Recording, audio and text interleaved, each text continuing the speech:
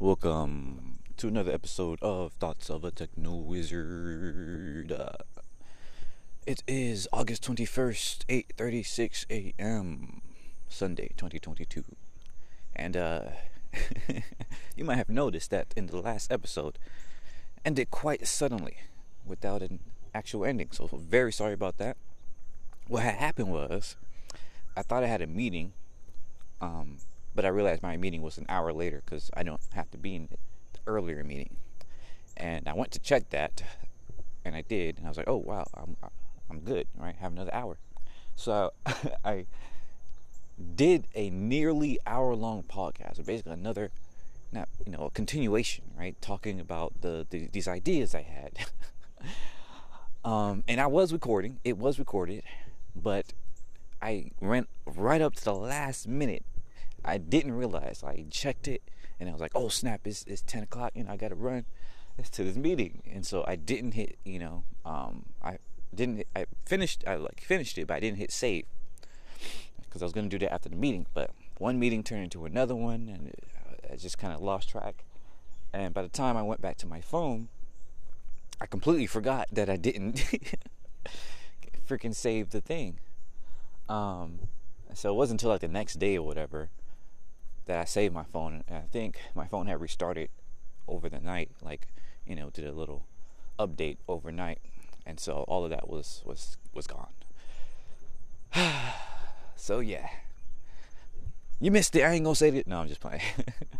No, I'm definitely gonna. I don't even remember everything I talked about, so probably it's just gonna be a new episode basically. But nonetheless, I did indeed have ideas for how we might be able to do business and be entrepreneurs, without capitalism. And once again, to quickly recap, let's try to do this quickly because I do think it is important, just in case people are listening to this, way down the line without watching any of my other stuff or listening to any of my other stuff. We cannot depend on capitalism to enable countries and continents and everything like that. That's not prosperous right now, right? Even though capitalism seems to be responsible for some of the quote-unquote prosperity, that we experience here in America and much of the West. My entire thesis, my ideas here, and which is not even, is pretty evident when you look at the data, is that this prosperity has been largely subsidized, if not completely, enabled through the exploitation, the complete destruction of other people's environments, and even a lot of ourselves, right? Capitalism only, quote unquote, works when you can exploit the shit, excuse my language there, but exploit the shit out of other people and environments and systems. And by exploit, I don't mean use to its effectiveness, right? Whatever, because people like to spin that and say, "Oh, you're exploiting everything," right? No. What I mean by that is essentially raping a system. Excuse my word, I'm sorry, but that's what it is, right? You're going in, you're taking resources, right? And resources could include people. It has included people in the past, right? You're taking resources from one place, and you're taking it by force, right? And then you're putting it in another place. I guess you can also call it stealing if you want to call it that. But I'm sure they'll be like, "Oh no, it's not stealing because we offer this in return, right? We offer our own wealth in return, right? We buy it from them." But just look at those blood mines and the sweatshops and things like that, and tell me that's a fair trade. But anyways, capitalism requires this in order for it to function. The entire foundation of America was built on slavery. It would be impossible without slavery. Almost pretty much every empire in history required some sort of slavery or slave labor. Slave labor meaning, maybe they use prisoners or whatever to do much of the work, or maybe they use peasants, to do much of the work, right? Every single empire in history, okay? And capitalism is just one such empire. Those who use capitalist, systems.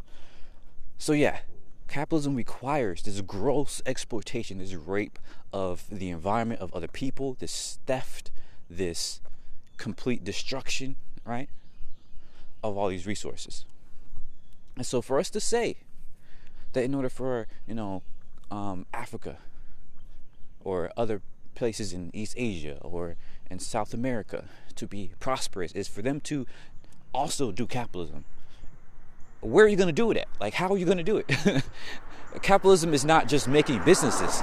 People have been making businesses since the dawn of humans, right? Since the first person was like, oh, you see that rock? Let's, make a tool out of it and then, give it to somebody else.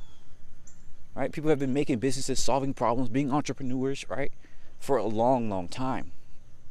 But only relatively recently have we utilized some sort of hierarchical, society in order to extract resources from one place in order to put them in a centralized location.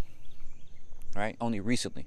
And I'm going long when I said, goodness, but this is what happens when I recap stuff. But yeah, it is important to recognize all these things. Right? The prosperity in much of the West, pretty much all of the West probably, would be impossible without all these gross crimes, really. And just because we are the quote-unquote victors today doesn't mean we always will be. In fact, history shows that we most certainly will not continue this path of quote-unquote victory, this respect, if you want to call it. Because every empire dies. Right? So, I do not think that Africa needs capitalism in order for it to become, prosperous, or for it to become what it can be. I think if a lot of these African countries go full, pelt into capitalism, not only will they have a harder time than the West because there's just less land, less untapped resources out there anymore. Not only will they have a harder time, but it won't be as effective because of that, right? There's just not much, or you're going to require some more warfare, right? You're going to require for you to go into, the Middle East or East Asia or, even, much of the West to take their resources in order for you to do this. Because one thing I mentioned a couple episodes back is that the whole reason why agriculture, right, marked such a prevalent time in human history, for good and for ill, is that it requires you to take twice from the environment, at least twice. Right? I mentioned in that episode that when you perform agriculture at a mass scale, what you're doing is not, planning for the future, or yes, you're planning for the future, but only in a myopic way. Right? Hunter-gatherers plan for the future. They just plan to be adaptive. Right? They knew that in whatever environment they were in, whatever thing was going on with the environment, they would be able to adapt. Whether it be moving, whether it be eating something else, whether it be even, a short type of agriculture. Just growing something real quick and then, leaving it.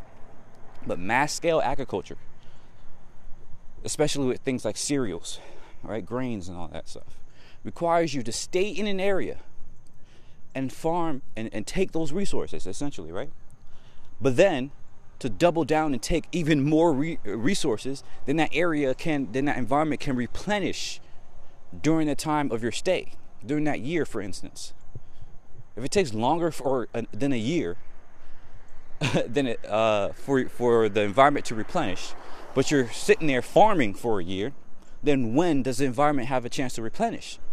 It's just simple biology, simple math. Like, you're going to have to expand in order for you to get more.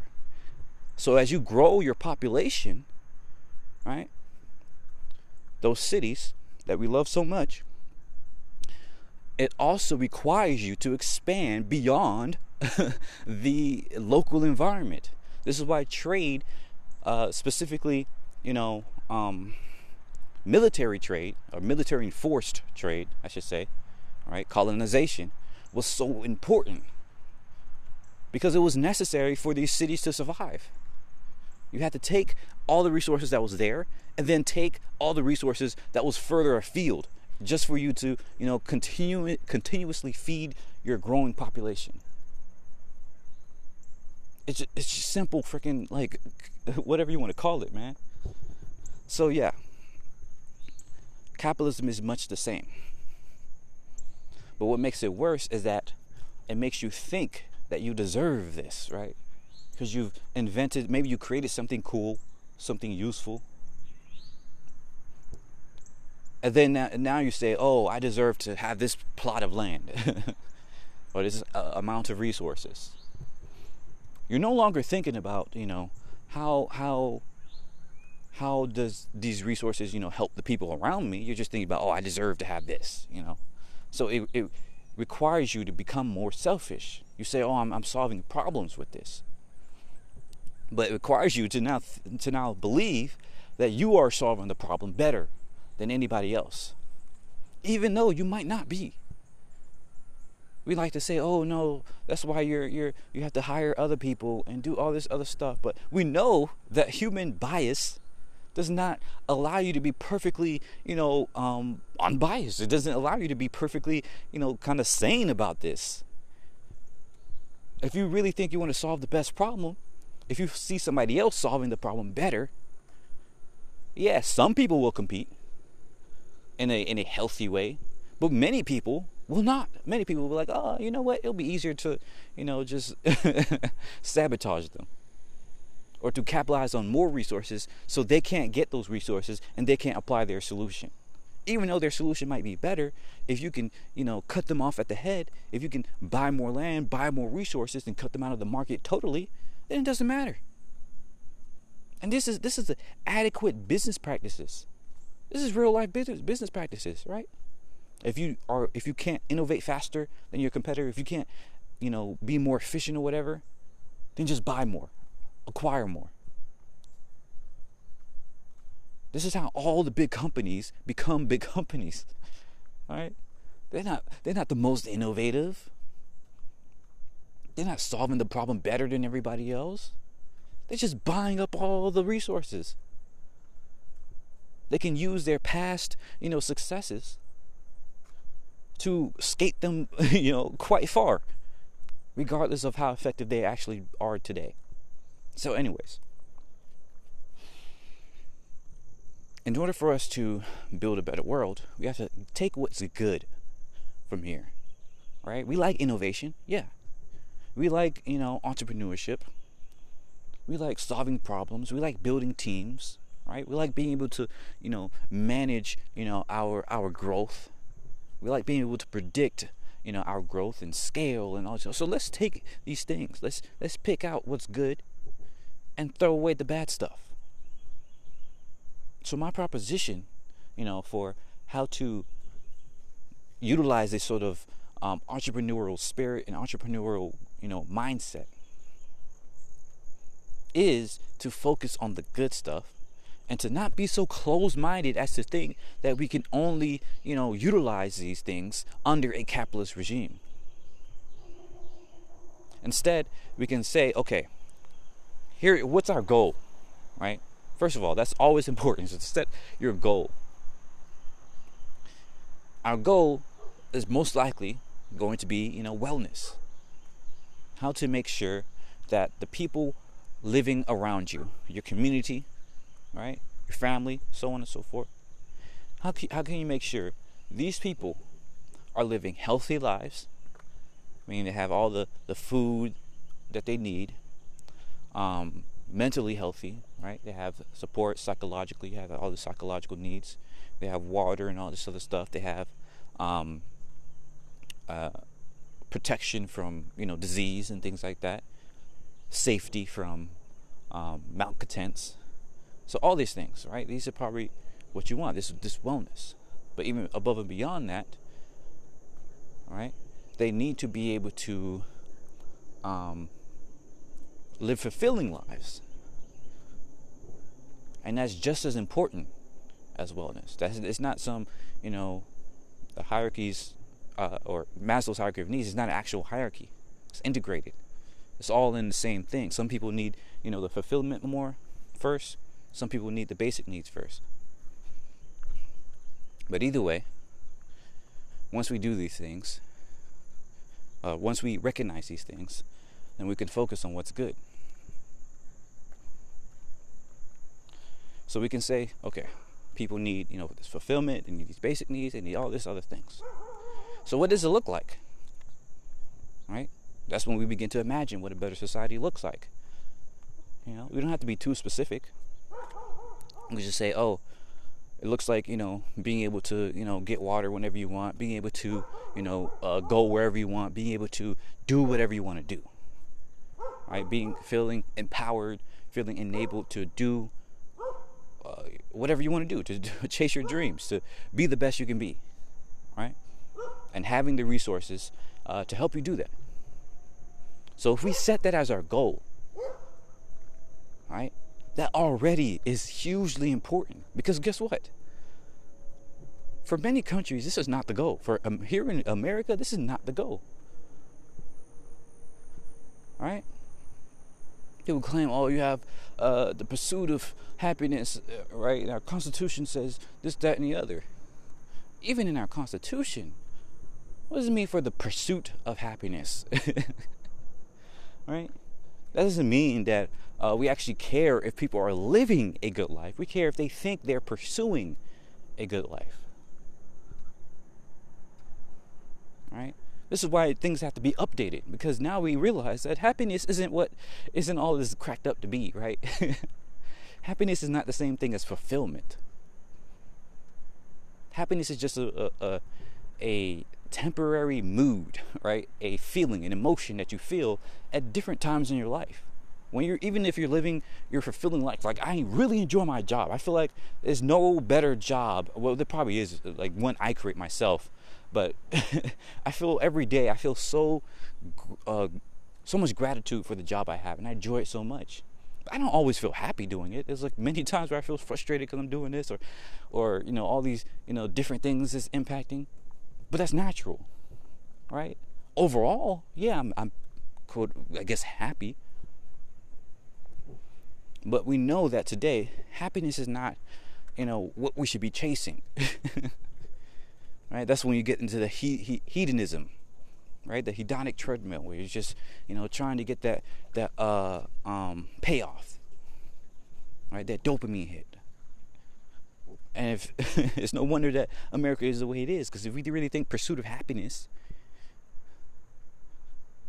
is, the foundational thing, then yeah, our our life achieves that, right? Twitter, social media is the pursuit of happiness, because every time you scroll, you get that dopamine hit. This is why it's so effective. So my point here is that we have to set the right goal. If you don't even set the right goal, you're not going to be going in the right direction. It's obvious, right?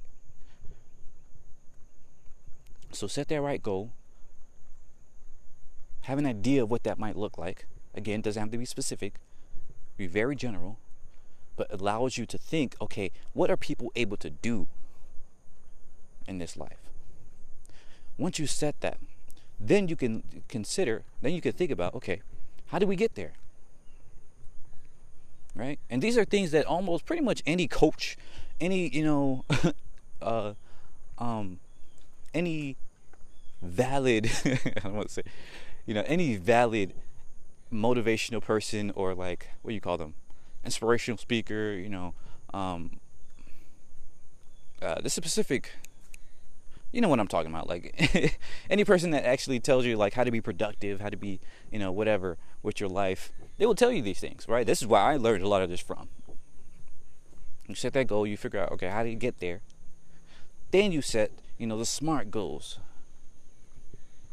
What are the specific, measurable, attainable, relative, timely things you can do to get there? Right? And it was this great podcast I was listening to the other day that adds to this, right? Where he said one of the very important steps as well is to figure out your bad habits. And I'd like to include that here. As a society, as a group of people, as a culture, whatever, figure out the bad habits of your group. Right? Because if you do set that goal, and if you do have an idea of what to do to get there, even if you introduce good things, as they mentioned in this podcast, I think it's called Achieving Your Greatness podcast by Hal Elrod. It mentioned that even if you introduce the good things, those bad things are still going to be holding you back.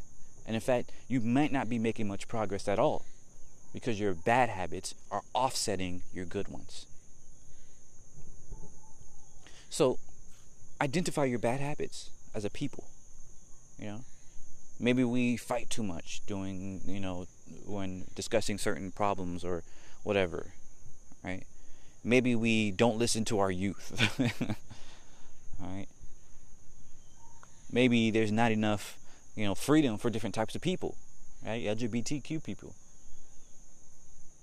Or even women in some environments, right?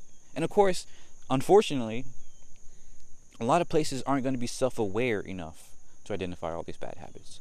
But just trying, right? If you are, as a community, even able to think about these things and talk about these things, how can we improve our people? How can we, improve our community and do all these other things?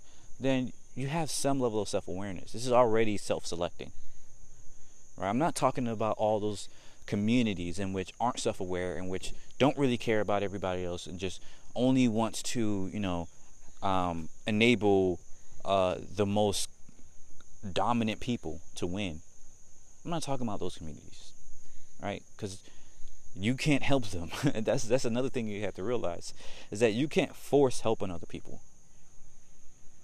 If people think they're doing right, and even though they're doing terribly wrong, you can't force help. You just have to focus on yourself and the people that you can help. You build a community with those people first. And then, later on, once you have this success going on, then they will see. They're like, oh, wow. Or the people around them, right, who don't like that life will see. And they're like, oh, okay, that's where I can go. Because that's another huge problem today. Is people don't know the alternatives. Many people can identify the problems of capitalism and all this other stuff, but they think the alternative is just chaos or, China or something like no, there's more alternatives. So, yeah, identify your bad habits as a self-aware people. And yeah, you might not identify all of them, but you can identify probably the most. And how do you do so? Point out, okay, what's stopping me? What's your barriers? What's stopping me from living this life? What's stopping us as a community from living this life that we set as our goal? Right? You can list those out, and that will provide a much better idea of how to move forward.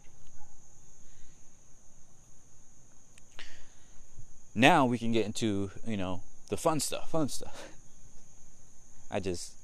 That was weird.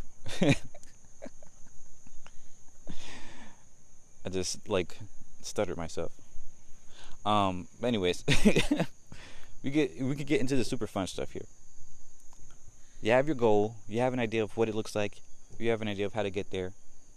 You have an idea of what's stopping you. Well, before I get into that super fun stuff, let me just go ahead and copy all of Hal Elrod's stuff, because this podcast is talking about how to be consistent, but it's actually really good in terms of any goal-seeking things, and because in order to achieve any goal, you have to be consistent, anyways. And he mentions after you do that, you identify your bad goals, then your bad habits, then you set up your good habits, right? And then after you set up your good habits, you have an accountability system. And then he lists different accountability systems. I think there's probably more, but I haven't finished the podcast. Go check it out. But again, these are consistent. Like, I've heard these before.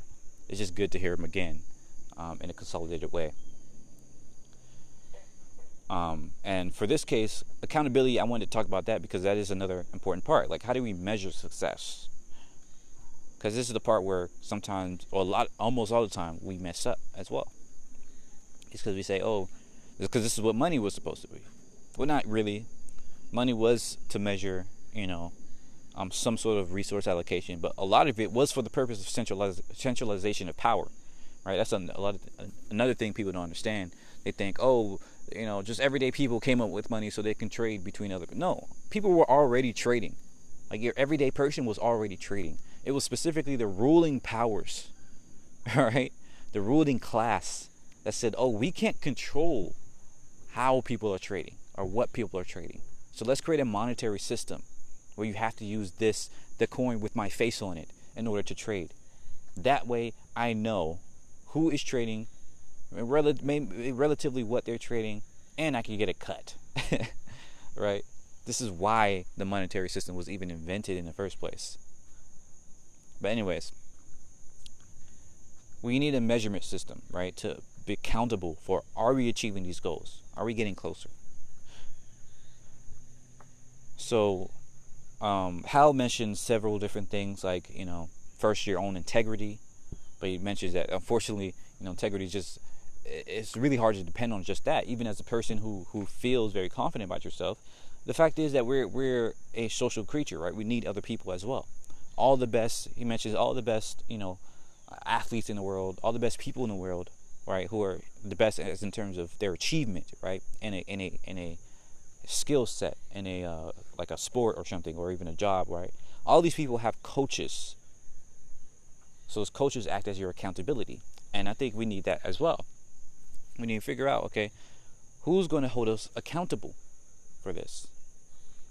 And remember, if our goal is to have wellness and have all these other things, right, where people feel fulfilled, people feel safe, people feel, able to excel and all this other stuff, then you have to realize that the accountability, the coaches, will not be the Western countries that are like, oh yes, this is how you become rich. No, because our goal is not to become rich. Our goal is not to, have a whole bunch of money.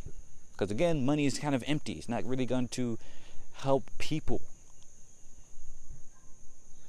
Not all people, at least.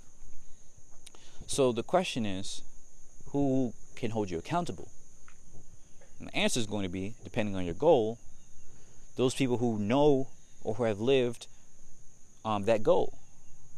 So for instance, mental health. You speak to, psychologists who know what good mental health looks like. Sociologists. You can say, okay, and you look at our people. And every year or every, couple months or every couple of years, let us know, are people feeling better? All right? Are they getting that wellness? And you can separate it. You can say, okay, that's going to be for, our mental health side. Now for our,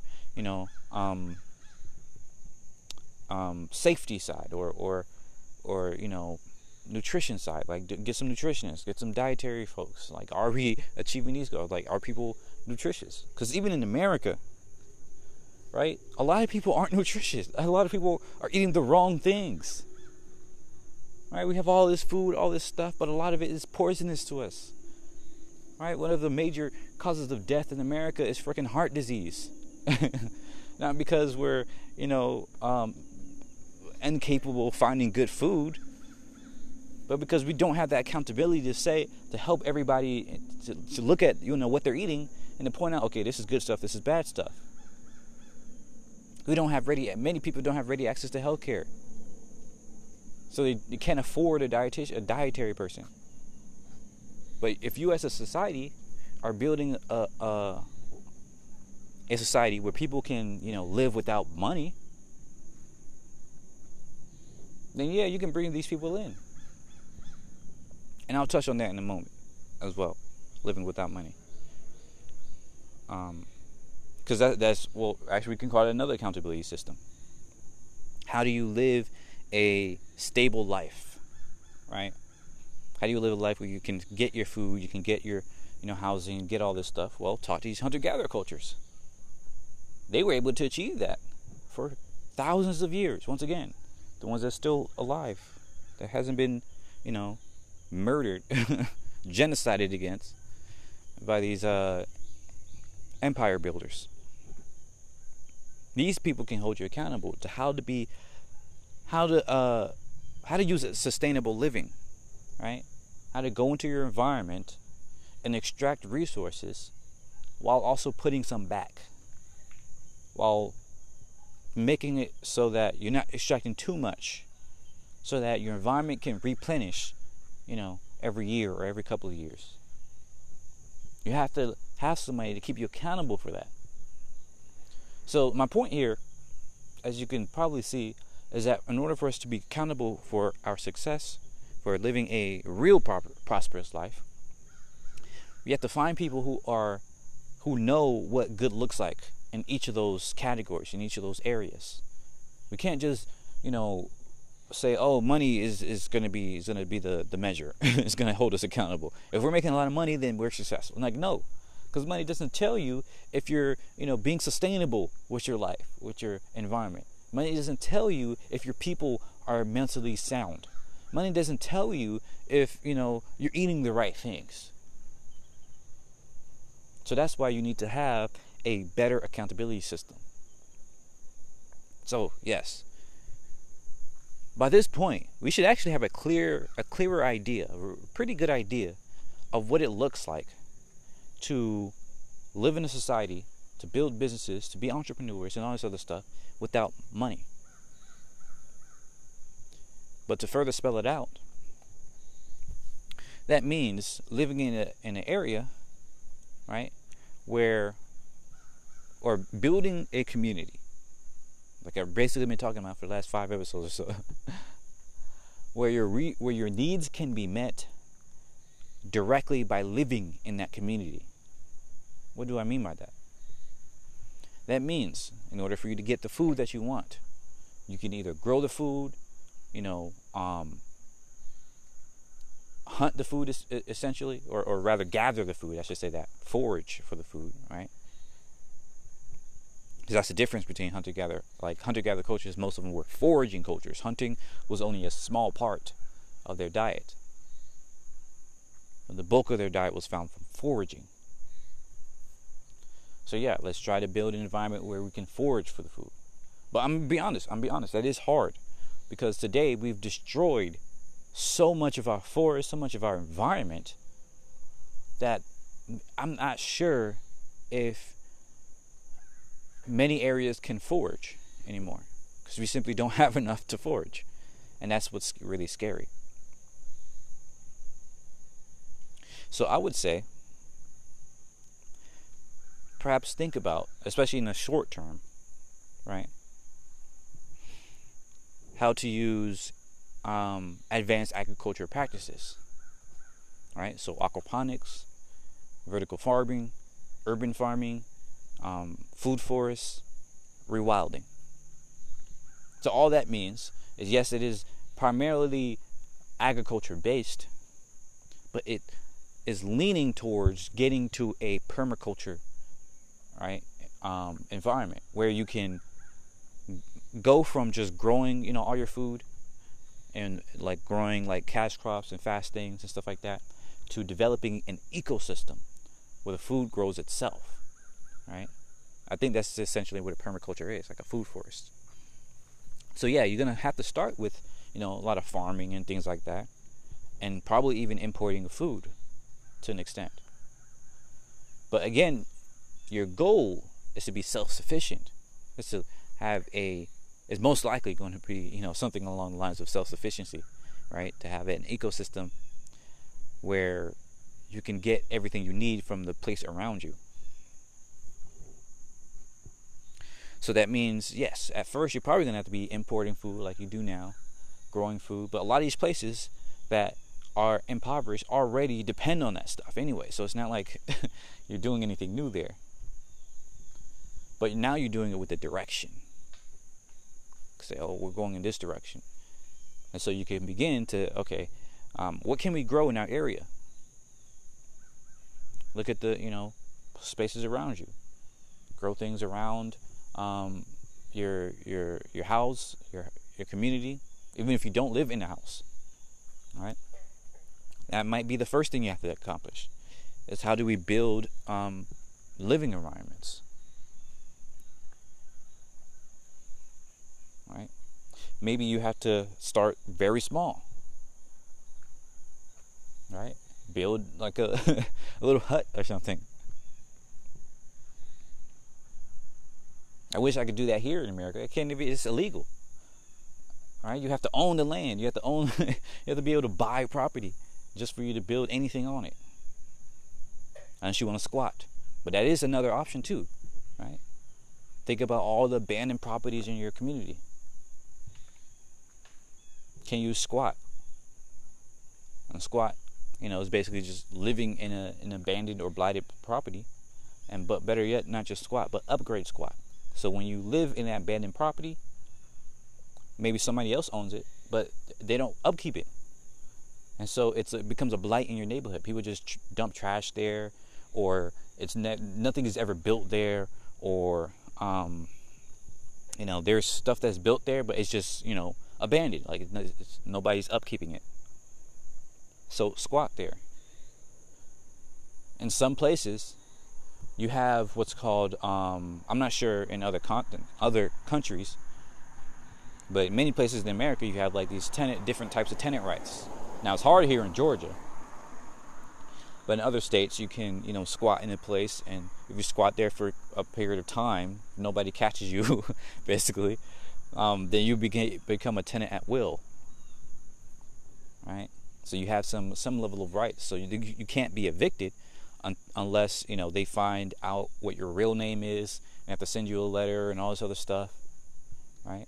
But there's been many movements here in America where people have squatted and band together as a community. There's one I wanted to read up on. I forgot exactly what it's called, but like some mothers did this, right? Where this mom was being evicted. She had small children or something like that, and she was like, "No, I'm staying here. Like I can't find anywhere else and have these small children to take care of." So she stayed there, and then her friends, who were also mothers, came and stayed there with her as well. And when the cops came, they couldn't really do anything. It's a bunch of, women and children. Like, what are you going to do? Like, night violence, that would have been very bad look. So they were able to stay there for a period of time and ended up building an entire community.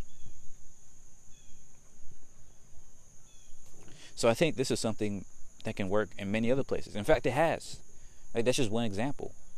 The example I knew about for upgrade squatting happened in New York, where people took an abandoned building and started planting things in there, right? Building up an entire vertical farm and all this other stuff, made it look pretty, and it raised the property value of the space, because there's no longer an abandoned property there just looking ugly. Instead, it looked like this cool, place to be. And so the other people, when really liked them being there, even though they weren't legally, owners of the place. And so the I think it was like some private owner, whatever, tried to evict them, but the entire community, not just people living there, the people around them, banned against them, because it was like, no, they made this place better, right? You who own this land didn't do anything with it. Who owned this building didn't do anything with it, and in fact, you blighted our community.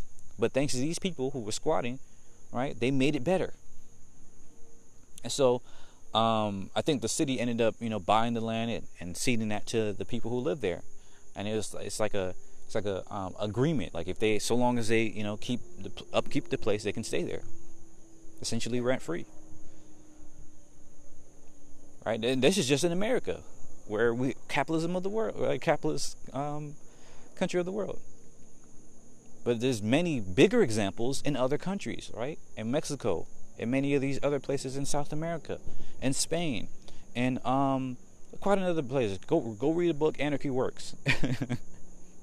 But he shows so many of these examples of people squatting in areas and building it up into a real community. And I think that's something that is replicable, has shown to work, and is relatively, I'm not going to say easy, but easier than starting from scratch. And it's something a lot of other people who don't even believe in this stuff can get with, right? Because they might say, oh no, you don't own it, why are you doing it? But then when they see that you're improving the space that has just been abandoned for, because this is something everybody hates, just living next to it, and nobody wants to live next to an abandoned, blighted property. So if you come in there and you upgrade it, then most people, right, will be on your side. So I think that's something that a lot of other places can be, especially starting, if you want to build this, what I'm talking about. Take some abandoned land, whatever, and build it up into a community. And there can be your first example of what it would be like to live in a space where you don't have to buy everything in order to live, right? So in that space, right, you have your food coming in. And maybe at first, once again, you may not be able to supply all of your food needs, but you can depend on other people who are more well off and can provide those food. Maybe under, again, some sort of agreement. Say, oh, I'm improving this place. I'm upgrading this place. If you believe in what we're doing, give us some food. A lot of people want to help anyways. And that is a material, kind of very visible way of helping, of showing that help is going to a good place. A lot of people don't trust these non-profits and all this bull crap where they say, oh, we're going to help these people, but then they, are just pocketing the money or not building anything useful. So if you are yourself building something useful in your own community, in your own place, and you can show other people what that looks like, where you're going towards. And I think a lot of people would want to chip in. And so, yeah, you can depend on that at first until you get to a point where you no longer need it. And now you're the one giving out food to other places, right? So you can give back, you can build that cycle. But yeah, the important thing here is to build a place where where most people who live there do not have to pay every single day or week or month, whatever. They do not have to pay in order to get food, in order to have a house, in order to have even health care. I think this is crucial for us today. Because today we think we're incapable of living without money, even though for most of human history we live without money. It's kind of ridiculous. So we have to remember how to do that again. How to live without money. We show people what that looks like. Show people that it doesn't look like extreme poverty where you're just, wallowing and you have nothing. You're going to die by the age of 25 or some bullshit. Like, no, that's not what that looks like. So yeah, we have to build modern day examples of living without money. And now when it comes to solving problems, right? Again, coming to the, or I'm not sure if I mentioned it in the episode that I recorded, or the episode that was lost, but I mentioned, like, if you want to, provide lipstick, because that's one of the, their businesses for Magat, what I was talking about in the last episode, right? If you want to provide lipstick, right? Now you can provide that, but your costs are much, much less, because now you don't even have the cost of, living, right? You don't have to cover your living expenses because you're already living in an environment where you no longer need to, buy anything in order to have basic needs met. And so as the prosperity, right, the real material wellness of that community grows, your cost of living goes further down, and the things that you get for free, right, becomes more and more comprehensive. It becomes bigger than just comprehensive needs, right? Because as that community grows, maybe at first you were just doing food, right? And of course, if you're living there, then that is your living area. But maybe you didn't have running water at first, but then you were able to learn how to produce your own running water, right? Or maybe that is the biggest, problems. How do you get running water to this in the middle of a desert or something, right? Like that, right? So maybe you have to tap into some aquifers. Maybe you have to develop a whole new, innovate a whole new system there. But once you figure that out, right, you can then show people, oh, this is how you build this thing. You say, oh, what about, the reward for my innovation, right? what's a better reward than you living in an area where everybody around you is also enjoying life? Many of us think that money, and that's not even true. Here's the thing. This is what's really funny about innovation and capitalism, things like that. People claim that we don't do things for money. You hear this all the time. A lot of the start, I don't do this for the money. I do this because I care. I want to help the world. I want to do this and that and the other. But the minute we say, then let's build a system where you don't need to, you don't need to privatize on IP, right? You don't need to privatize on these things. People say, then how are you going to be rewarded for your innovation? I thought you said you weren't doing it for the money. The only reason why you privatize things is to, monopolize. It's to centralize the money that you can get. That's the only reason. If instead you really wanted to help other people, then you would open source, or you don't have to open source, but you would give that idea out to other people who can do it as well. So you can live in a world where everybody can, achieve this thing. And you have to be real about what you want as a reward. Right? Many people aren't real about what they want. Maybe you do want recognition. Right? So maybe we can chisel your name into stone to say, okay, on this day I invented this thing. And every time somebody says, I have that, I use this thing now. Have you heard of it? Oh yeah, actually I invented this thing. Here's the proof. Look at that stone right there, right? Better yet, put it in the blockchain. But the point here is that I think most people actually want something like recognition for their deeds. And yeah, some people do want money, but again, they don't want the actual money. They want what money can buy them. They want to go on a cruise, right? They want to, travel the world. They want to buy a big house, right? So what if you can actually supply that without the money? You have to be real about what you want. You say, okay, I invented this cool thing. Now I want to go travel. So people are like, okay, let's help this dude travel, right? Let's help this person travel. I want a big house. They're like, okay, let's see, do we have the resources to build a house in this environment? If not, okay, maybe you can move somewhere where you can have a bigger house.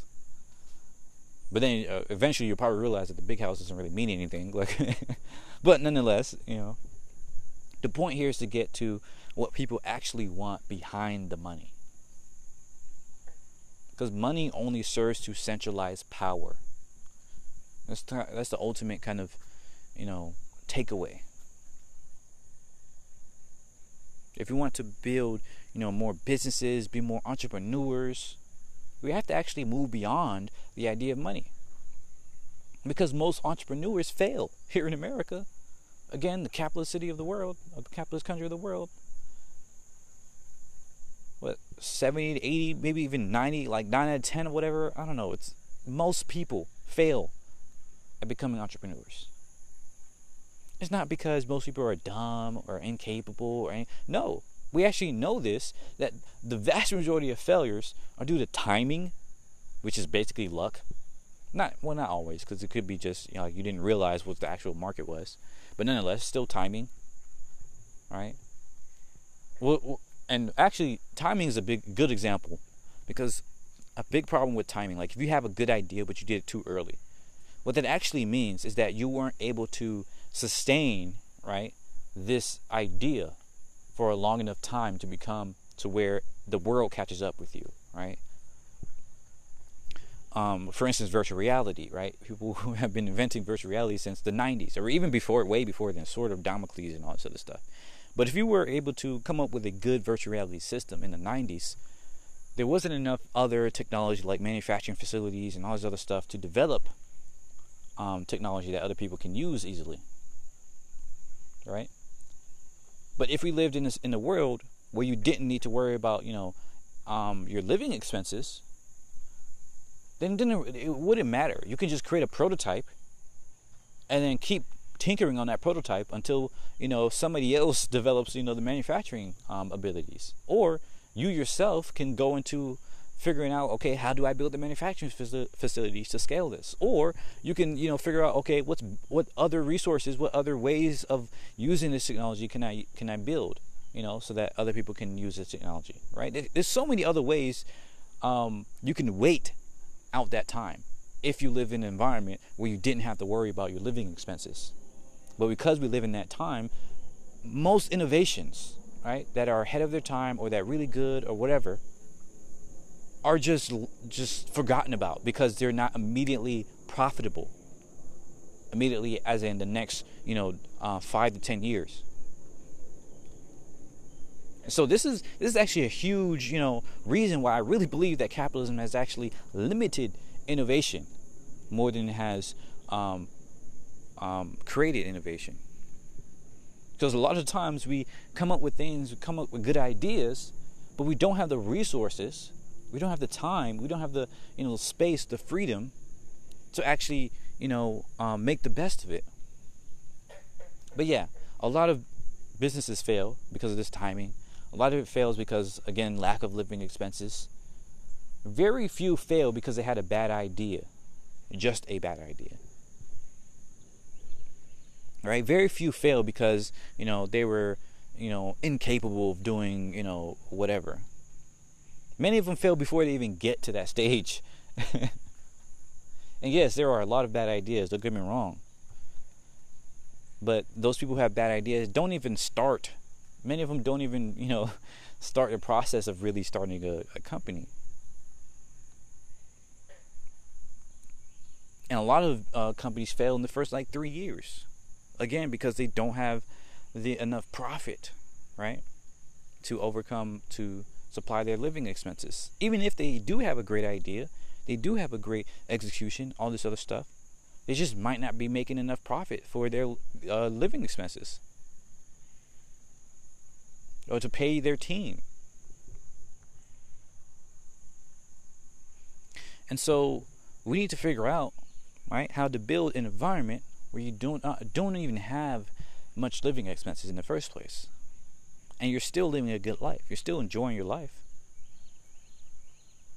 But now, when you look at the world, you say, I want to solve this problem. You're going to be looking at the most important problems. And this is another part to it, too. How do you focus on problems that are really important?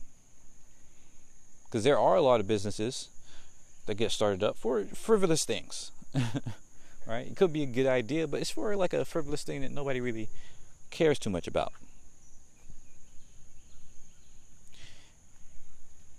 In today's world, you can turn a frivolous idea into a really, really big business.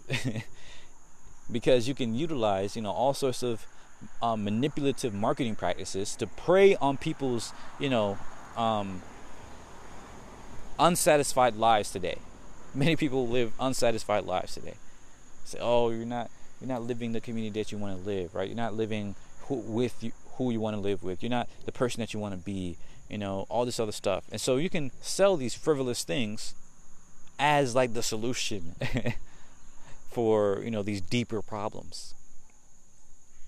And so this is why you see so many kind of products today that don't really seem to actually be solving anything or building a better world.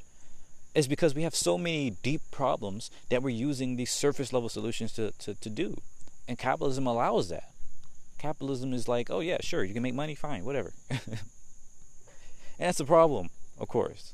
Because now, not only are you, preying on vulnerable people, which is all of us, right? We're all vulnerable in some ways or another. The question is, do you know how you're vulnerable, or is that vulnerability something that is currently exploited or can be exploited easily, or in some way, shape, or form?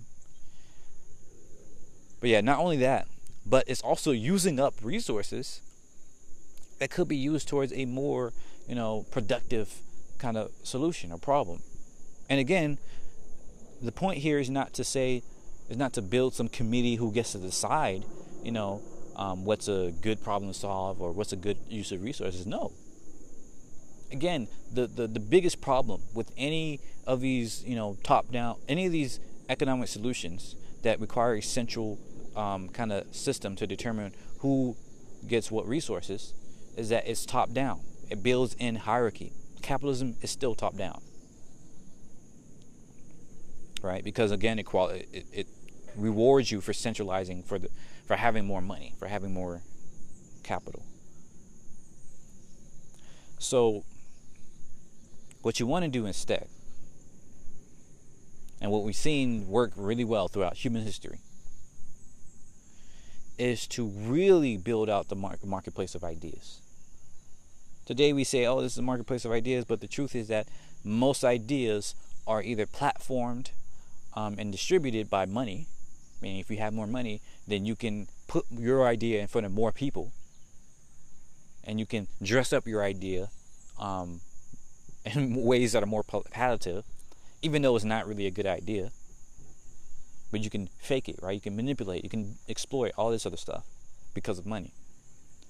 But if we live in a world where nobody really cared about money, where most of your living expenses are had, where most people are enjoying their lives, are living fulfilled lives, then it's going to be way harder to manipulate people. It's going to be way harder to build on, to find these vulnerabilities. It's going to be way harder to prey on people. And so the ideas that are going to be put in this marketplace, right, and this in front of others, are ideas that people can consider more, quote unquote, rationally, right? They can consider without all this baggage of, oh, I'm not living a good life, I'm not satisfied with my life, I'm not all this other stuff, right? This is what people also don't understand about capitalism.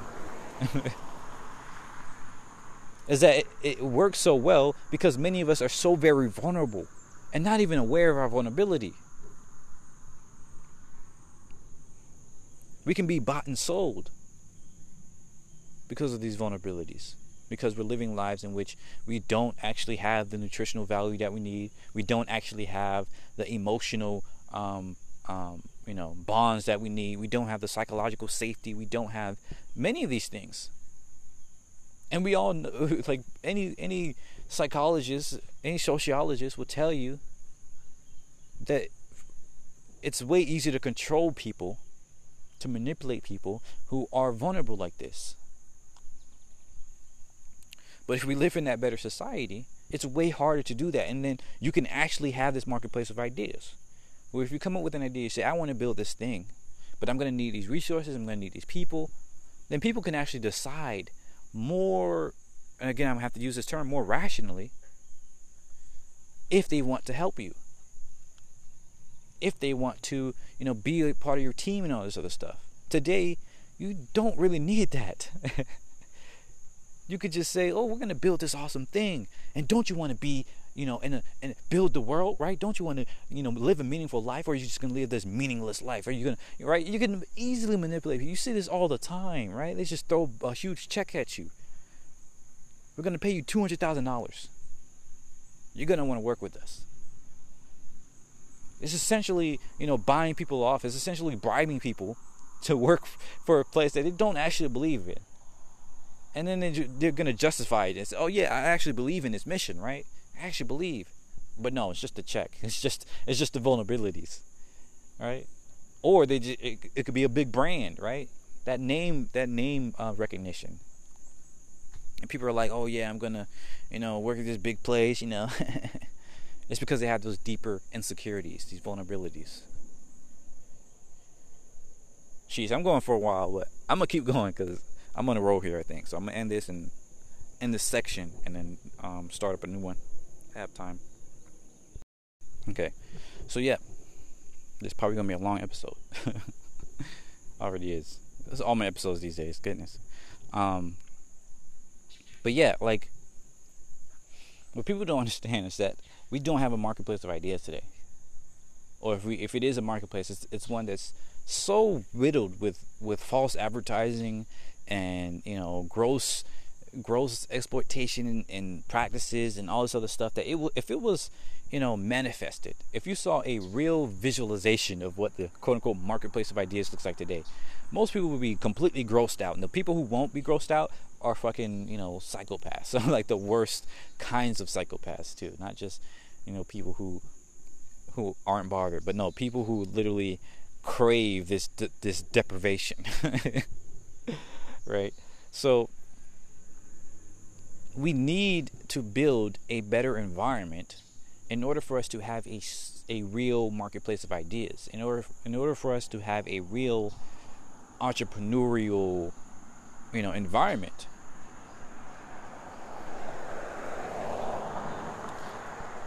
I think a lot of people seem to assume that the difference between, some place like America and Europe, right? You hear this all the time, where Europe doesn't really have this entrepreneurial mindset where they say if you want to start a business, people look at you funny, right?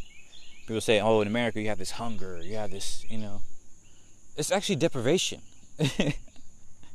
And here's the tricky part about this, right? Is that I do think you do have to balance, the subjectivity, right? You do have to balance the satisfaction. You have to be careful to realize that, again, happiness is not the same thing as fulfillment, right? I'm not sure. I haven't lived in Europe. I don't know people in Europe that much, so I can't say for sure whether or not people in Europe, feel fulfilled. I haven't looked at the data, right? I'm not sure if there is data about this yet. But I don't know if people in Europe are fulfilled. They do seem to live happier lives, but it's not clear whether or not they are living more fulfilled lives. I would like to see the rates of, things like suicide, depression, anxiety, and all this other stuff in those places. Because it is true, a lot of people do have more, things like healthcare, better neighborhoods and environments, walkability, and all this other stuff, right? So they probably do live some level of fulfillment that's a little bit better than ours, right? They have more paid time off and all this other stuff, right? That's a good thing, I would say. But here in America, we're so deprived because most of us live lives in which we're only a few paychecks away from homelessness. And most of us only semi-consciously know this. This is what's really weird about America. The data is clear that most people, 70, maybe 80% of people, I don't know, some ridiculous amount of people, still live paycheck to paycheck. Right? Even the middle class, even the quote-unquote middle class, because the living expenses are so high. Right? They live in a bigger house, they have cars, they have healthcare, all this other stuff that they have to pay for. And so most people actually do recognize that they're not well off. Most people recognize that they're not rich. Right? They can't just, say, oh, I'm not going to work, this year. Most people know they can't do that. And so, of course, you have this hunger for, I want to, build this thing and do this thing, and so now I can live free. I can live the rest of my life without having to worry about money. Most people do have this dream here in America. And to me, that reeks of deprivation. That reeks of this anxiety, this underlying anxiety. And yes, anxiety can push you, right? Just like depression. My personal idea on depression, as a person who's been through depression for a long period of time, is that depression, some folks, scientists have been wondering why we even experience things like depression, anxiety, and all this other stuff when it doesn't seem to be helpful. Like if anything, you would die. It's leading cause of suicide. So why is there an evolutionary, existence of depression? And I think it's because it can be very beneficial. It's because when you're in that state of depression, right, you feel discontent with everything that you were satisfied with before. Right? All your likes, all your stuff that you enjoyed before become like ash. It's not even, it doesn't do anything for you. And that even makes you feel even worse because what you enjoy, you recognize that what you enjoyed before, you no longer can enjoy. And so now you're like, what is anything? What's the point? You feel so terrible. But here's the trick. If you live in an environment, right, while you have depression, where you have some level of support, where some people are able to see that you're depressed, it becomes something for people to, kind of glom onto. It's similar to like a baby crying, right? Why do babies cry? It's because it's a form of communication, right? And so people can look at them like, oh, something's wrong with that baby. They need help. They need, this, that, and the other. So now this baby has the attention that they need, and it can, supply whatever they need. Maybe they're dirty. Maybe, they need food. Maybe they just need to hug, right? But I think depression is very similar, but for adults, or not even adults at this point. But the point here is that it allows your community to come around you and say, okay, what do you need? Maybe we need this. Maybe we just need more people around you. Maybe whatever. And so you can get what you need. And on top of that, it can also allow you to explore things that you didn't think you would want to explore. It allows you to grow beyond your comfort level if you are able to, get the support you need and get beyond that. This is why I think antidepressants are so bad. Yes, I know there is some people are really helped by this because there is a, psychological or physiological problem, right? There's a chemical imbalance where it becomes difficult for you to do anything. But I actually think that antidepressants are only effective for people who don't have that communal support. And that's a lot of people, especially here in America. Once again, a lot of us don't live in a community.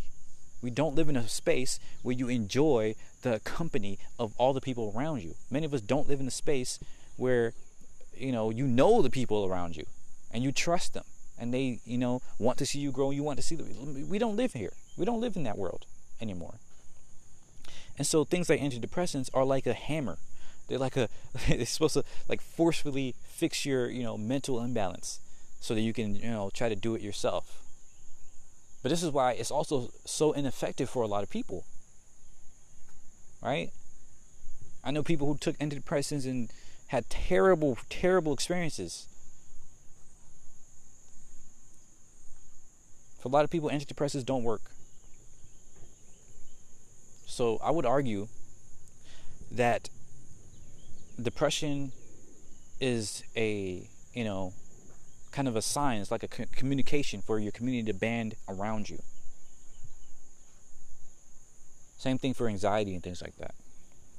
So yeah, all that to say, here in America, right, we have these mental health problems because we don't live in these communities that are supposed to be that support, because we have this idea of individualism, right?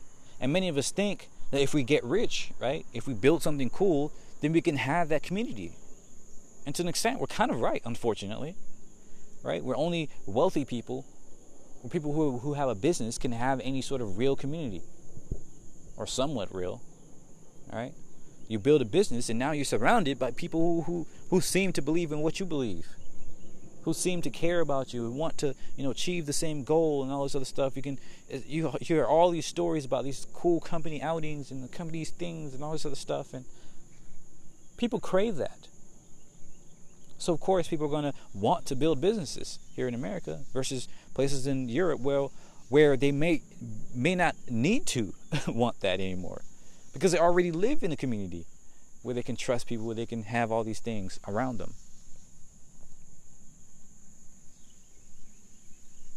And so some people might say, oh, isn't that a good thing then? Shouldn't we, want more of this? But here, once again, you have to recognize that just because we have more businesses being built doesn't mean that we have a better world being built. And you can see that evident today in America.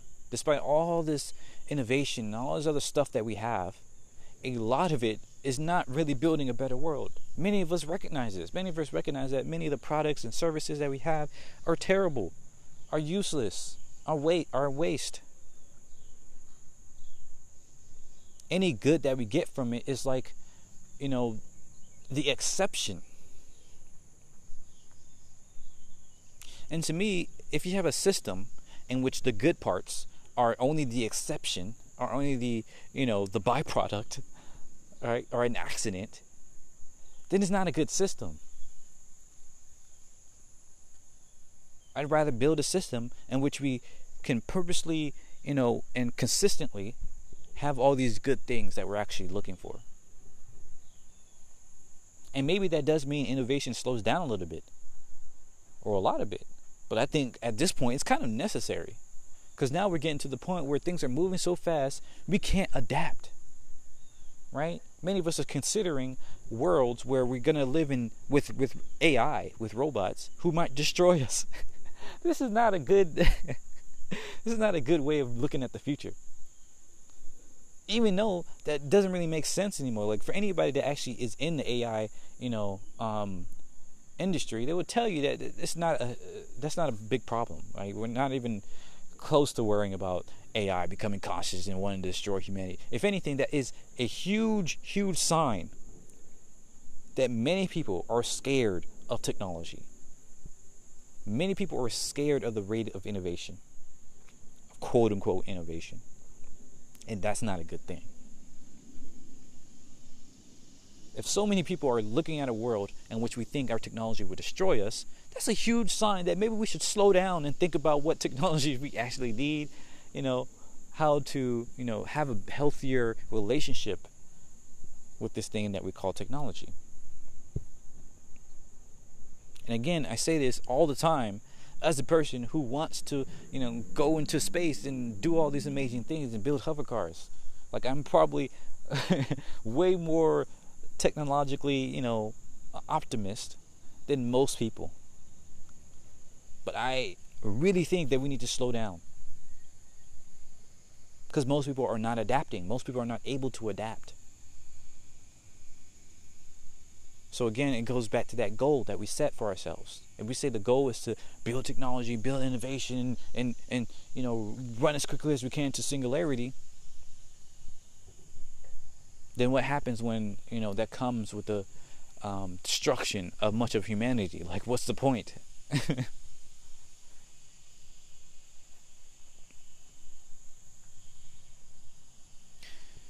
So yeah, like, going back to the businesses, building better businesses. I think many people do want to solve problems. Oh, this is where I got kind of, sorry, I did get off track, because I did want to talk about how do you build this world where people want to build businesses, right? And want to build good businesses, like useful things and innovative things, right? Because I think there is something to be said there for the fact that once you get to a space where people feel satisfied and all this other stuff, that they may not want to build businesses anymore, right? Like, this is something I am personally trying to figure out for hunter-gatherer cultures, right? Is their rate of innovation and change. And that's what I initially thought, right? I thought, okay, maybe, these foragers, unfortunately, were not as innovative as they could have been or should have been. But then when you actually look into it, you see that a lot of them were very innovative, right? They didn't just do the same thing, year after year. We have to remember that the very idea of agriculture, the very idea of cities, the very idea of, technology, of weaponry, of clothing, of almost everything that we use today came from foraging cultures, came from these hunter-gatherer cultures, right? We have to remember that it was a splitting off, not some other people came along and did it. Like, no, most people, like all of humans were foragers for 200,000 years, right? And many of them would invent things. This is how we got all the inventions that we have today, like fire, tools, weapon, all these things came from foragers who had the time and space to be like, oh yeah, let's think about, this, that, and the other. They invented these things. Where do you think we got them? I had to remember that myself. What happened, right, was that, for instance, let's take agriculture. Like, it's the easiest one to really focus on, right? Many foraging cultures actually did use some sort of temporary agriculture to solve the problem of, okay, sometimes we don't have everything that we need in terms of our nutrition. Or sometimes we want to, make beer or whatever, right? And so if we move to another place, we still want to have beer. So they would take these, these plants, and they would plant them wherever they moved to at that time, right? They created this initial idea of agriculture and all this other stuff. And in fact, this is why you hear the term horticulturalists, right? Is these foraging cultures who were nomadic. They would stay for a long period and plant things. And then when they couldn't, when the soil wasn't able to, support it anymore, they moved. But the difference is that some of them, right? We have to remember that human history happens through branching. Some of them would stay and say, "Oh, actually, I'm going to keep doing this, even though this soil is dying out. I'm just going to expand." Right? And this is where you see, the difference between these different peoples. People who said, "Oh no, we need to move when the resources are beginning to run out, so that the land can replenish," and other people are like, "No, let's expand instead." And so you have that schism there. And what's really interesting is that throughout the development of empires, right, of these city-states and all this other stuff, these cities, you actually have a very, very dynamic relationship, right? Where we actually there's some interesting theories that posit that many of these cities were like terrible places for a long time. In fact, I mean, that's not even a pot. That's just true, right? Many of these cities were terrible. They were the source of many diseases and a lot of the human lifespan, right? When we say, the average life expectancy went down, or like that happened because of cities, because of these diseases and this dirty environment they lived in, and all this other stuff. This happened because of cities.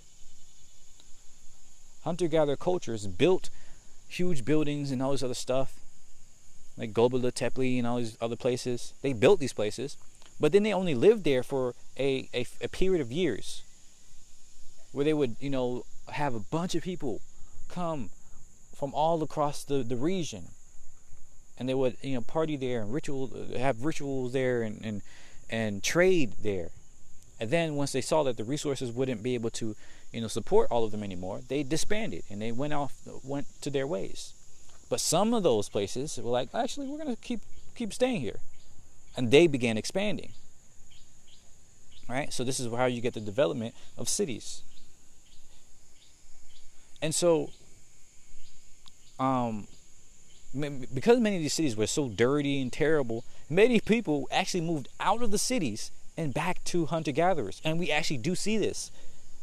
We see this very heavily, where you have people people who were hunter-gatherers, then start a city, and then leave the city and become hunter-gatherers again. Because they saw the technological, growth and all this other stuff, and it was like, "Oh, this is not good. This is terrible." All right. This is why books like Dawn of Civilization, by Graeber and Wengrow are so, I think, important and so amazing to a lot of people, because they didn't recognize this. Granted, unfortunately, they have a lot of other stuff wrong in that book, but they are right on some of these things. And I was looking at other archaeologists and things like that have been showing this other data. But anyways, my point here is that hunter-gatherers, foragers, did in fact innovate, did in fact create amazing technological progress. But then they realized when they were going too far. They realized when they were, more destructive than they were helpful, and they turned back. They said, actually, we don't need this. Right? This is not helpful for us. This is dangerous. This is destructive. And so when we see the hunter-gatherers today, we have to recognize that many of them purposefully turn back. And so we can't sit there and say, "Oh, they're primitive. They never understood." No, they understood. They had a reason for not, building cities and all this other stuff. Because it looks pretty, yeah. It looks amazing. But then you get all these other problems that destroy you as a culture, as a people. And so you have to really think, if these people were so much more conscientious to the point where they can turn back from technology when they saw that their end was near, who was more primitive? Them or us today, who keeps going off the cliff? Who's more primitive? Right? So I think this is something that we really need to recognize today, is that yes, sometimes you have to turn back. Sometimes you have to stop. Sometimes you have to slow down, and that's okay too. I think we still haven't figured out a good balance of, living a quote unquote primitive life, right? And living a quote unquote technologically developed or economically developed life. We haven't figured that out.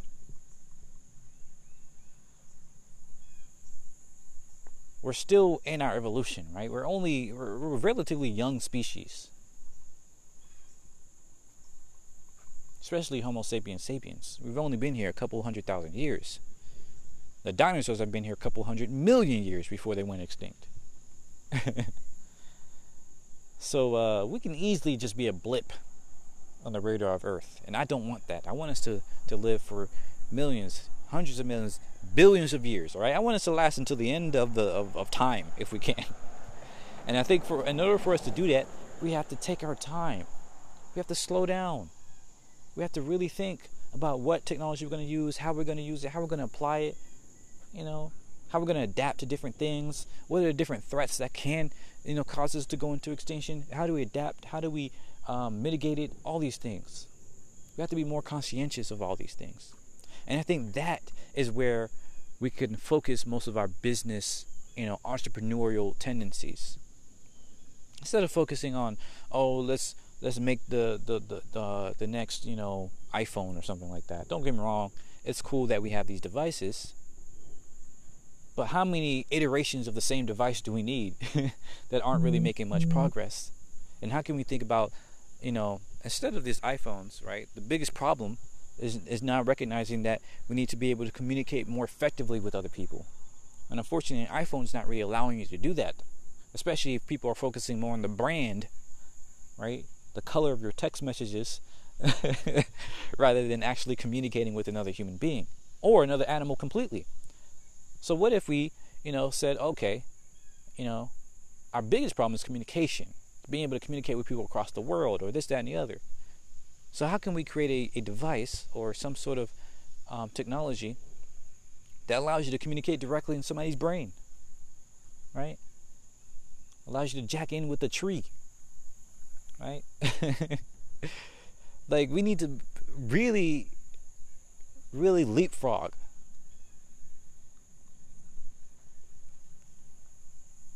So I think the solution to, how do you help people, how do you build a culture where people still want to be innovative, but while they're satisfied with their lives, while they're living, fulfilling lives. And I think the focus there, or the solution there, is to recognize that, number one, we won't ever live satisfying lives. We won't ever be satisfied with our lives. There's only the pretense of satisfaction.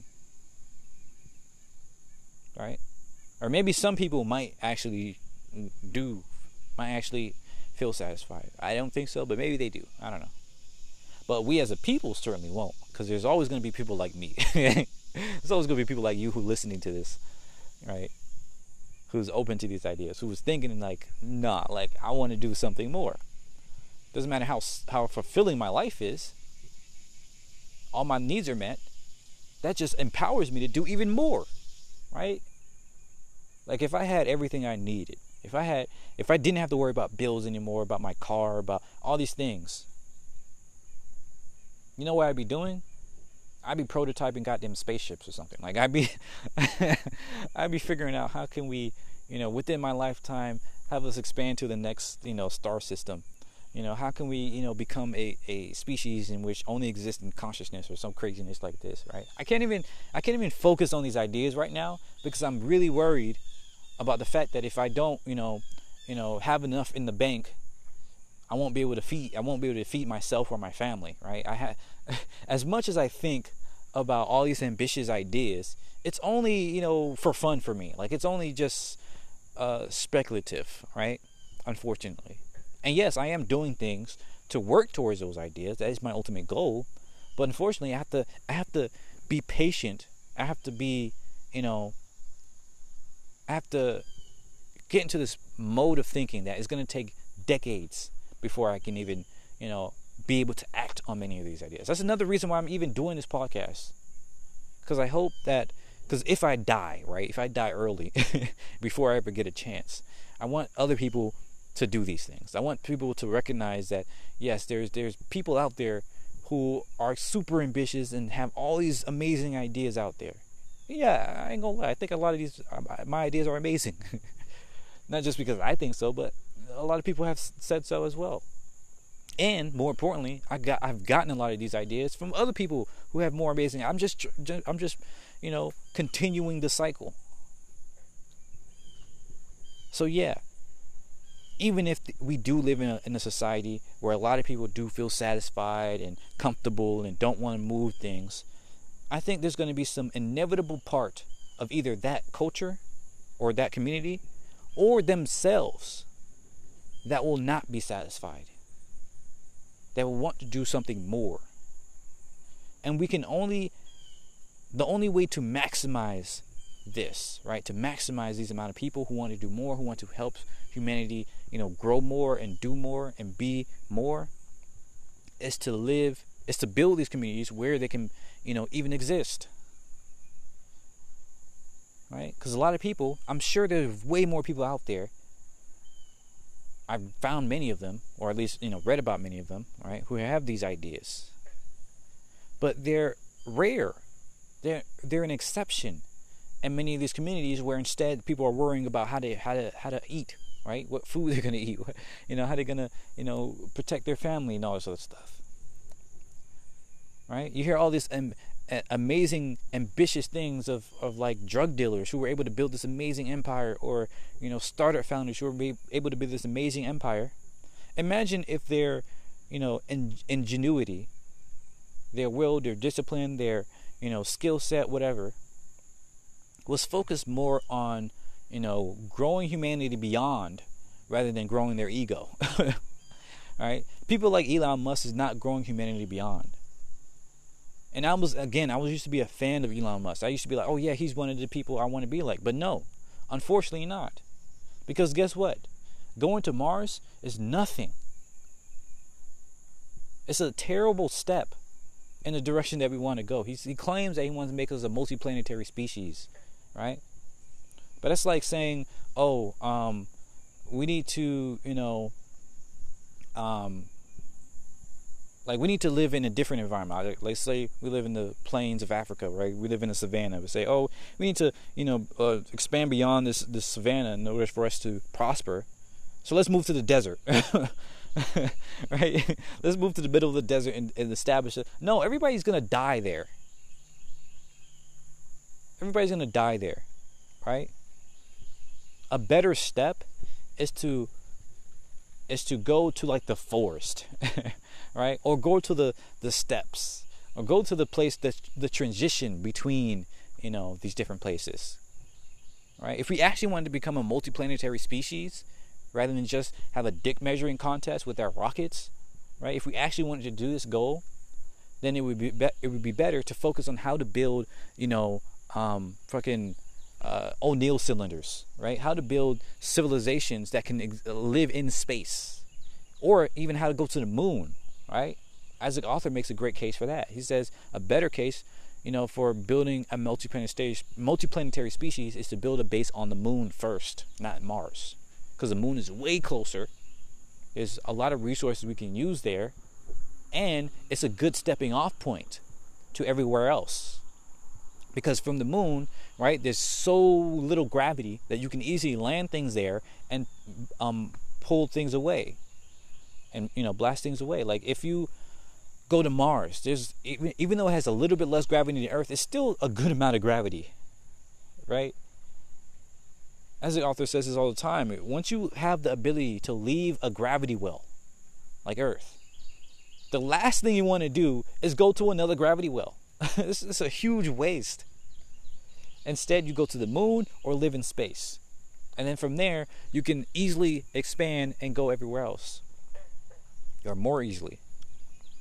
Going to Mars is a terrible idea. Yes, it's cool to go and figure out what's there. right? To figure out the history, how it happened, how it got to where it is. But if we actually wanted to have this goal, it's better to go to the moon. And don't tell me that, oh no, Mars doesn't it make people excited to build engineering problems? Like, that's Lex Fridman's thing, right? And I really enjoy a lot of Lex Fridman's podcasts and all this other stuff. You know, I critique him a lot. It's because I see so much potential, right? He's where I kind of want to be. Like, I want to be able to interview people and then have these crazy conversations and all this. I would love to do that. And yeah, I'm a little jealous. But I'm also going to, I also enjoy what he's doing. I'm going to critique it because I think it could be done better. Right? So no, Lex, and people like you, going to Mars does not excite people. And you can tell this because most people, if you ask, they're like, no. Like, who the fuck cares about going to Mars? I'm trying to pay my bills. Right? Who's going to want to live on Mars? Especially when you tell them it's a one-way trip.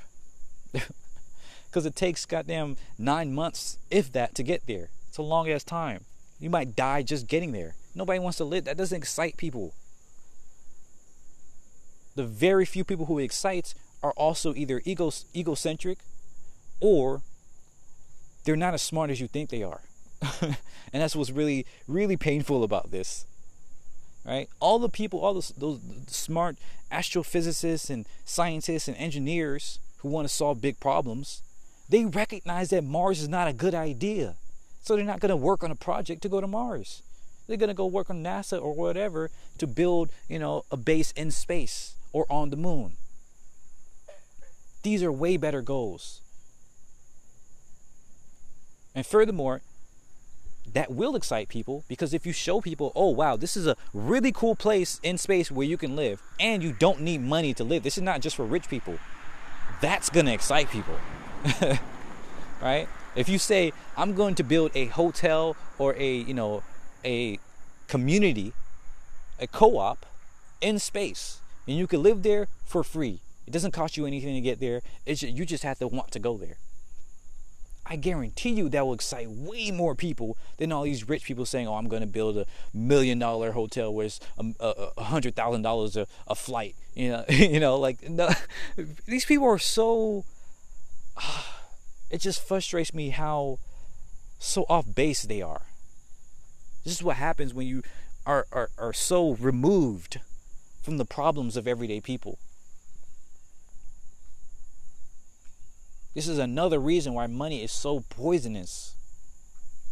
Right? Because when you have so much wealth, so much extravagance, you can surround yourself with all this pretense of what you think life is. You can surround yourself with all these reflections of your ego,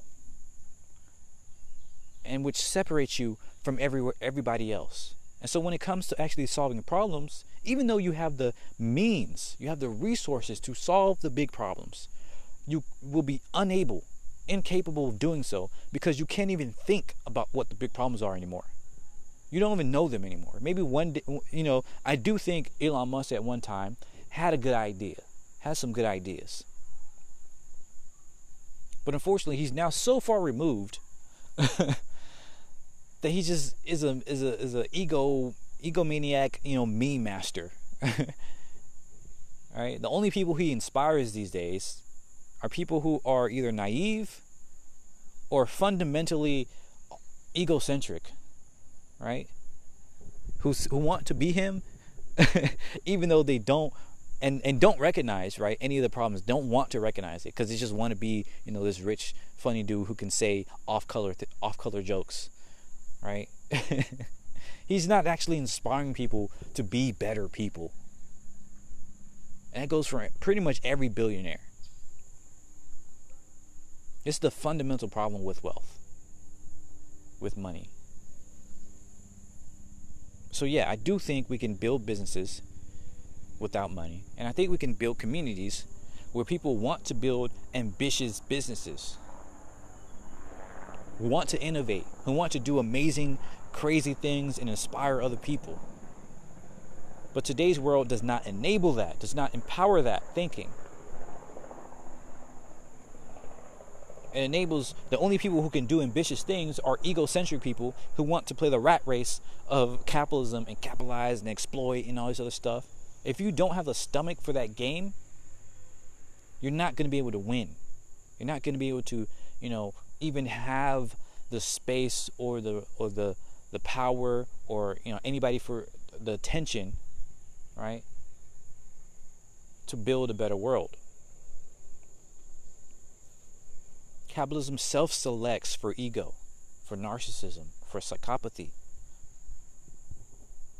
That 1% of the population that's psychopathic, so much of them, so much more of them are in these places of power because it self-selects for that. Because you need that in order for you to gain that much power. If you have good ideas and all this other stuff, it doesn't matter unless you're also egocentric, unless you're also cutthroat, unless you're also willing and able to exploit and to do terrible things and to justify, your terrible actions under some veneer of morality, some veneer of quote-unquote intelligence and rationality. True rationality means being able to, well, first of all, in order for you to be truly rational, you have to be self-aware. You have to be aware of your vulnerabilities. And you have to be able to reduce your insecurities. It's like having a castle with a bunch of holes in the walls and some shaky foundation, right? And then saying, "Oh yeah, I'm secure." Right? You're gonna have all these areas of ingress, all these areas where people can get at you. But because you don't recognize that you're so insecure, you're not going to recognize all the invaders. You're not going to recognize all the people coming in and poisoning your food.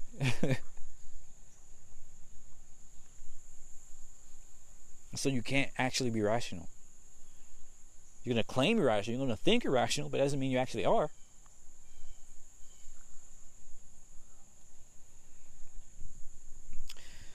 It's just so frustrating. But yeah, I'm going to close this out. Kind of recapping everything. I think in order for us to live a better world, right, to build these businesses, and I didn't even mention this the entire time, but basically a lot of what I'm saying here is basically co-ops, right? A cooperative community where the people who are building these businesses are the ones that are living in that community, right? Essentially just a community meeting their own needs. Where the profit is not, being centralized or anything like that. It's going right back into the community. So these co-ops are a good example of this entire idea of what I'm saying in real life today. Unfortunately, it's under the system of capitalism. So a lot of it is not really building a better world. It's just kind of, in a loop where it's a little bit better than other places, but not so much, not enough, right? It's not foundational enough for people to use it as an example, as an alternative to capitalism. Because you can have a co-op, but if you don't have it in your, local community, like there's credit unions, for instance, where you say, oh, if you live in this area, then yeah, you can use this credit union. That's not, again, just a geographic area is not a community. Just because people live in a certain area in the same region doesn't mean they're in a community. If you don't know those people, if you don't talk to those people every day or most days, if you don't know their likes and dislikes, if you're not helping them grow every single day or, on a regular basis, they're not helping you grow. It's not a community. It's just a group of people who are living close to each other. And that's the problem with a lot of co-ops today. Right? I might be wrong. Maybe I'll look more into it. Because I'm going to be honest, I haven't looked super into it. I do think co-ops is definitely a good direction to go. But once again, I think we have to seriously. I keep saying it because that's so important. It's building a real community. It's foundational to what it means to be human. And it's so sad that we're missing it so much today. And I also harbor on it because it's something I'm missing, right? Something I'm trying to build myself. I'm seeing how hard it is to build it. It shouldn't be so hard to build a community. Wow, that's a big ass mushroom. Sorry. It was like 6 inches across. But yeah, like we have to do better. We have to do so much better.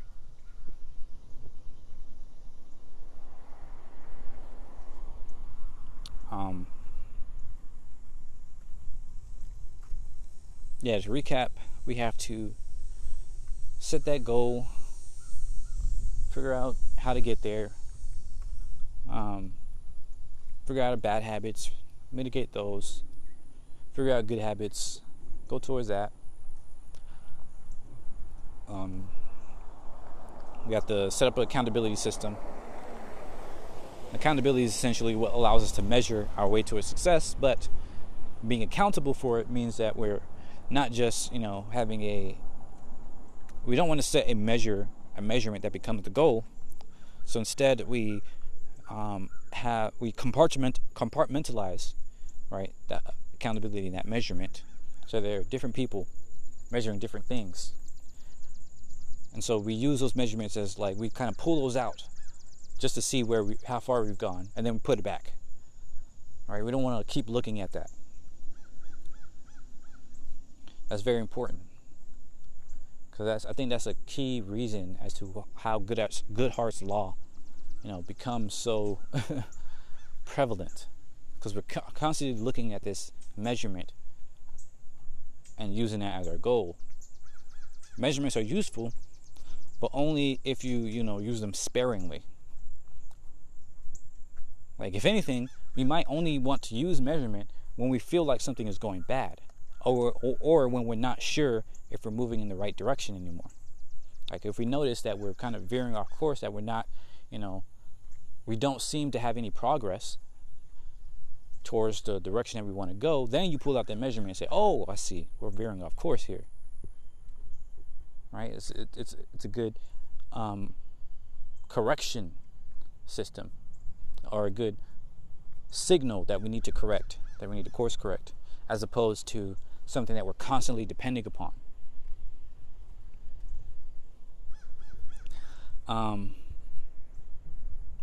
So once you have all your goals and all the other stuff, you're being consistent towards working towards it, we need to recognize that we need to build a better community, build a material environment in which people can live without having to worry about money, in which you can become self-sufficient.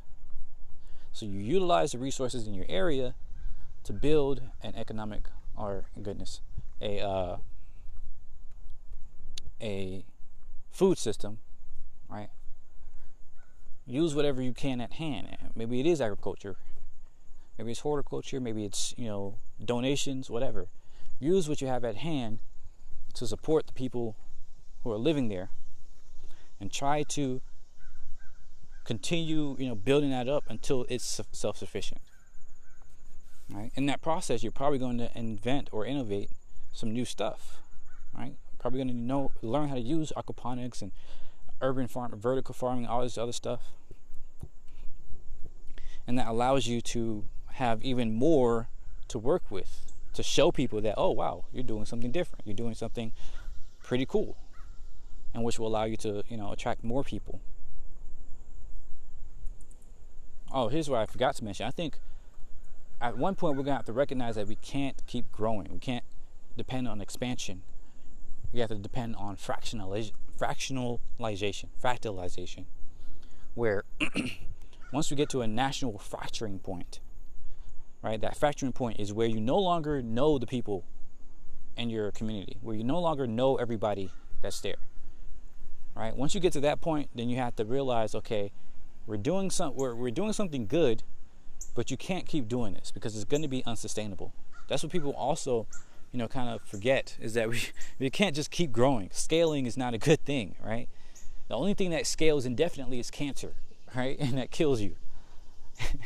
All right, so you have to get to a point where you have a natural homeostasis, natural balancing point, right before the tipping point. You say, okay, let's separate this out. Let's take all the learnings that we have and build a new community. Copy what we've done, but adjust it to this new place, right? Because if it's physically far from where you did the first one, it's probably going to need a different, allocation of resources, or a different resources that you're building. But it's probably going to work faster than the first time, because now you solved many of those problems that you were struggling with the first time. Sure, you'll have new problems, but you also have more ability, right, to fix things and to do things. This is why humans expanded, or I should say traveled, right, across the globe. You can even say colonized across the world so successfully, because they naturally fractalized, right? They got to some fracturing point with the community, and then they took those learnings and applied them, and went to somewhere else and applied them there, right? And kept doing that until boom, now humans all over the world. So this is a successful way of growing your community. Once you do that, or as you're doing that, right, you can continuously set new goals.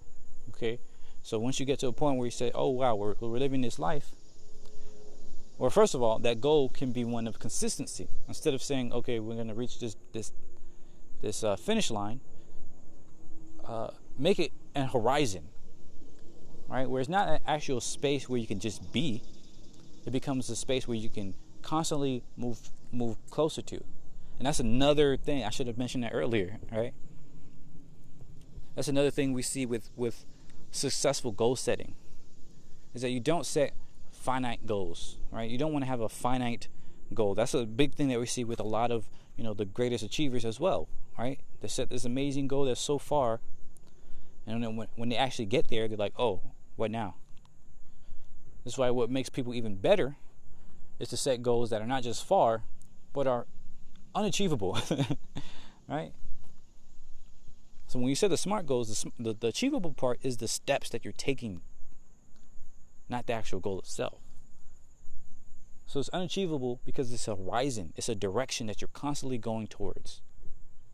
Right? You constantly want to live in a world where people feel fulfilled. That might mean, more people need to feel fulfilled. Right? The kids, the older people, the people who are usually forgotten about, like, people who have mental health problems or who have drug addiction problems, right? All these other things. You want to address all these marginalized peoples so everybody can feel fulfilled. And that fulfillment itself is a good horizon, because fulfillment means a different thing in every generation, right? And one generation, it might be just, being able to, build the type of home you want to live in, blah, blah, blah. The next generation might be going to space. The next generation might be going to another galaxy, right? Whatever. I mean, granted, it's probably not going to be the next generation. It's going to be millions of years, but you get my point, I hope. So yeah, you build this community, you fractionalize it, don't expand, travel, right? Fractalize, allow people to break off. And that's another reason why when you're innovating, when you're building these businesses, being entrepreneurs or whatever, you're focusing more on this ultimate goal so that people are more open to sharing these ideas. That's another thing that makes innovation so possible, right? One of the biggest things that made innovation possible and so fast today is not fucking IP. It's the internet. It's the ability to share ideas more quickly. Before, if you had a good idea, you're stuck in that one place, like only you can work on it. If nobody immediately around you wants to work on it, then Oh well, it's just you. But with the industrial revolution, now you were able to travel and you were able to talk on the phone. So if you had an idea, you can go find somebody who wants to work on it. You can go write up some newspaper. You can go call people, so that idea can spread faster, and more people can decide they want to work on it. And now with the internet, it's supercharged, right? You can just put it out an idea, find people. It's crazy. So privatizing an idea actually limits that, right? Putting IP and patents and NDAs means that less people, you can find less people. The only reason why it's offset is because our population boomed as well. So now there's more people total. So even if the idea is spreading a little bit slower, there's more people who you can depend upon in any area. And so it's kind of, offset there. But of course, this population boom is not sustainable, right? We're not going to be able to keep growing, the population exponentially at this rate of resource use, right? And so you can't keep depending on there being enough people to have a slower rate of transmission for your ideas. So we have to go back to opening up these ideas, allowing more people to find them. And to allow more innovation. And more innovation in the right way. Another problem with these IP and stuff like that is there's less people that are able to fact check. Less people that are able to verify. Less people that are able to say, oh, actually, I actually did that before and this is what happened, right? You can't learn from other people's mistakes because you don't even know what other people are doing. Right? You don't know how people failed before. You don't know, the limitations people came up with before. You don't know. So you're going to come across the same problems. There's so many downsides to privatizing ideas. And the only upside is monopolization of power. It's not an actual upside.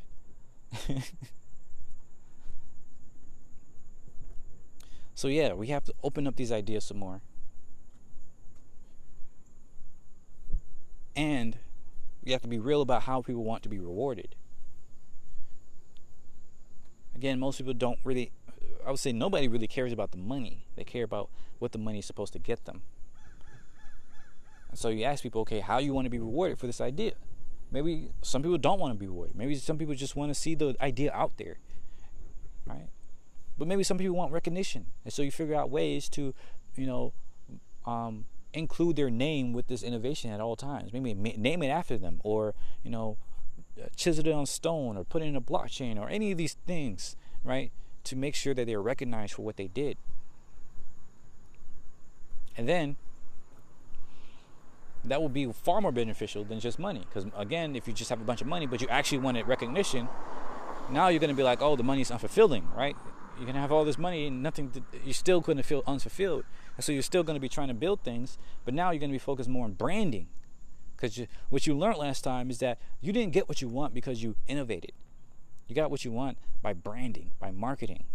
And so now you're going to be focused more on this, this marketing stuff, right? Rather than actually building something that is actually, beneficial. I'm not going to name names on that one, but you can imagine who I might be talking about. Either way, we need to be real about this stuff, how people want to be rewarded, and actually recognize that, actually do that. We need to build environments and communities where people who are like me, quite frankly, who want to, who are never satisfied, who want to, strive for more, who want to be more ambitious, can feel empowered to do so, can feel like they actually can do that. And these people will probably inspire even more people to do that. We say we care about the marketplace, our ideas, so let's actually build a community, build an internet, build whatever, in which more ideas can be out there at any one time. And you can see more of these ideas. You can, assess more of these ideas. You can actually see, what's good, what's bad, why it's good, why it's bad, all this other stuff. We can't do that today. Not even close. Today is more about like how can you again market your ideas, how can you distribute them if you have the money to do so, and all this other stuff.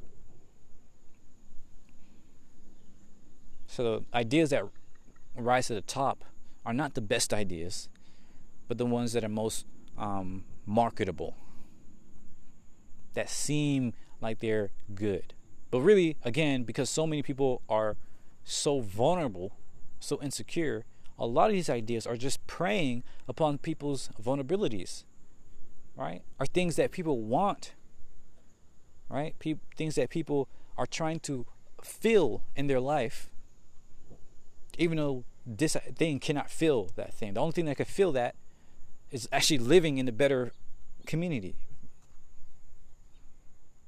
But people think, oh, if I have this product, if I have this service, if I have this brand, that's going to allow me to live that life. And so they're going to flock towards that idea, even though it's not really a good idea. It may not, bring humanity forward. It may not help us learn more. It may not help us do more, but it feels good. And so people are going to flock to it. And it may take decades for people to recognize that this is not actually helping us. People might not ever recognize that this thing is not actually filling that hole. They're just going to keep trying to find more things to fill that hole. Another thing that people don't recognize about capitalism is say, the marketplace will decide. It's going to be a correction. But no, what gets corrected is things that are not as good as exploiting these resources, these vulnerabilities.